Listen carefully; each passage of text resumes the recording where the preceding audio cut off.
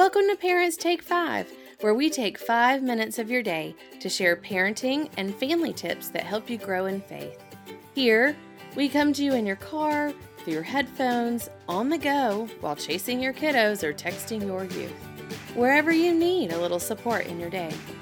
I'm Jen Evans, currently serving as Associate Pastor for Youth, Young Adults, and Families with Young Children at Second Presbyterian Church in Little Rock, and your host. If you have any questions or have ideas, you can find the Facebook group for podcast listeners by searching for Parents Take 5, that's F-I-V-E, and the same is true for Instagram.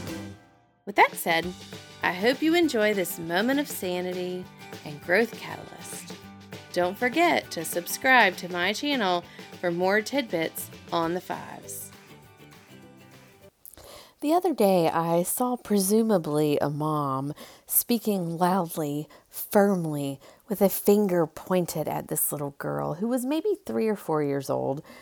And the little girl stood there with her head lowered, and she cried, but certainly not moving an inch, as the woman continued to yell.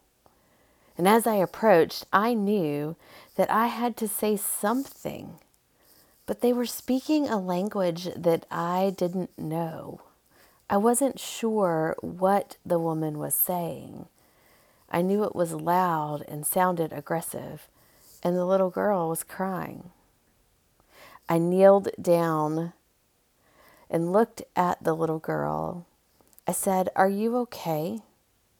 She looked at the woman and back at me, and the woman said politely, "We're fine, thank you."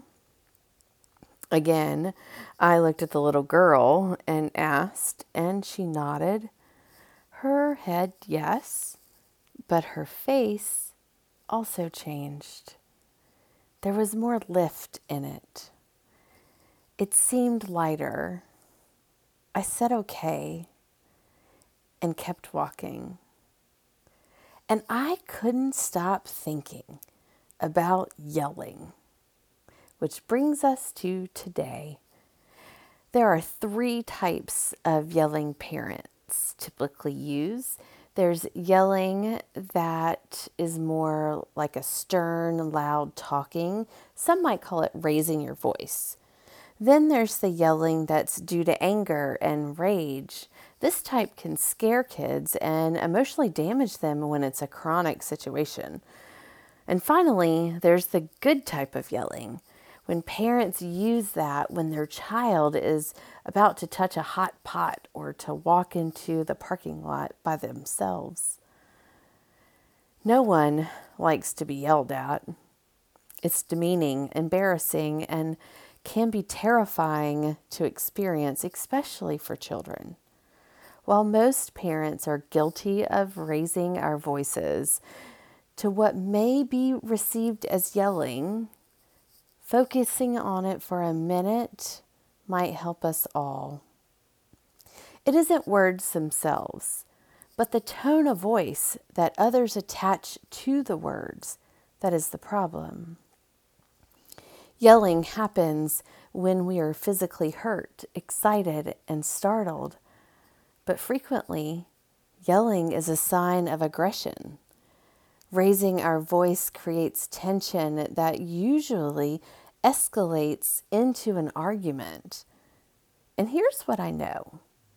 Both from personal experience and research agrees, the feeling expressed in our voice makes more impact and is remembered longer than the words actually spoken. That's why we can't always remember the exact words that were spoken, but we clearly remember how we felt in the situation.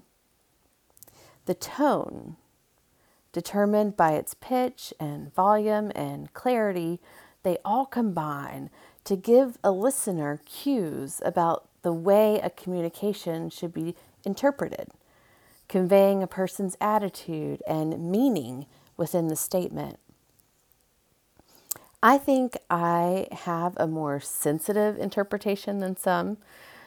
I've been told that I have interpreted and sometimes interpret a signal incorrectly, as I have labeled it as yelling and the speaker deemed it as talking loudly. Whatever, it was yelling.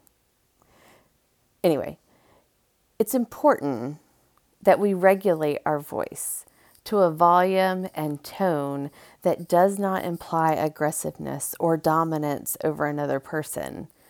If your child or another adult believes that you're yelling at them, it isn't effective.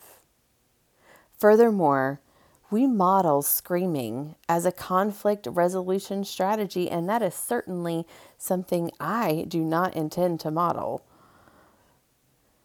It scares kids. It makes us feel terrible. And experts say it isn't helpful in most cases. Yelling is scary for children and for adults. It's aggressive and intimidating. The facial expressions that are likely to go with yelling are angry and scary looking. So, you lose your temper and you end up yelling. Now what? Apologize. Experts tell us that takes the sting out of an ugly situation, and it reminds our kids that we're human. And apologizing models appropriate behavior for children to follow when they lose their temper. Does this remind anyone of Scripture?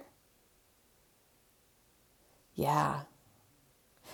Ben, talk about what happened with the yelling, what prompted it. Because it's not always just about the parent losing control, but it's also about the child needing to change their behavior. You're a family team. Behavior in your child is irritating you? Talk about it. Find a way to solve it so it doesn't happen as often. Everyone wins. You'll yell less, and you may even find fewer reasons to get loud to begin with. I hope that you've enjoyed having a few minutes to help you recenter, refocus, and reflect on family and faith. As you think of questions or ideas that you'd like for me to explore on the podcast, check out Instagram and the Facebook group to reach me. I hope that you'll take 5 with us again.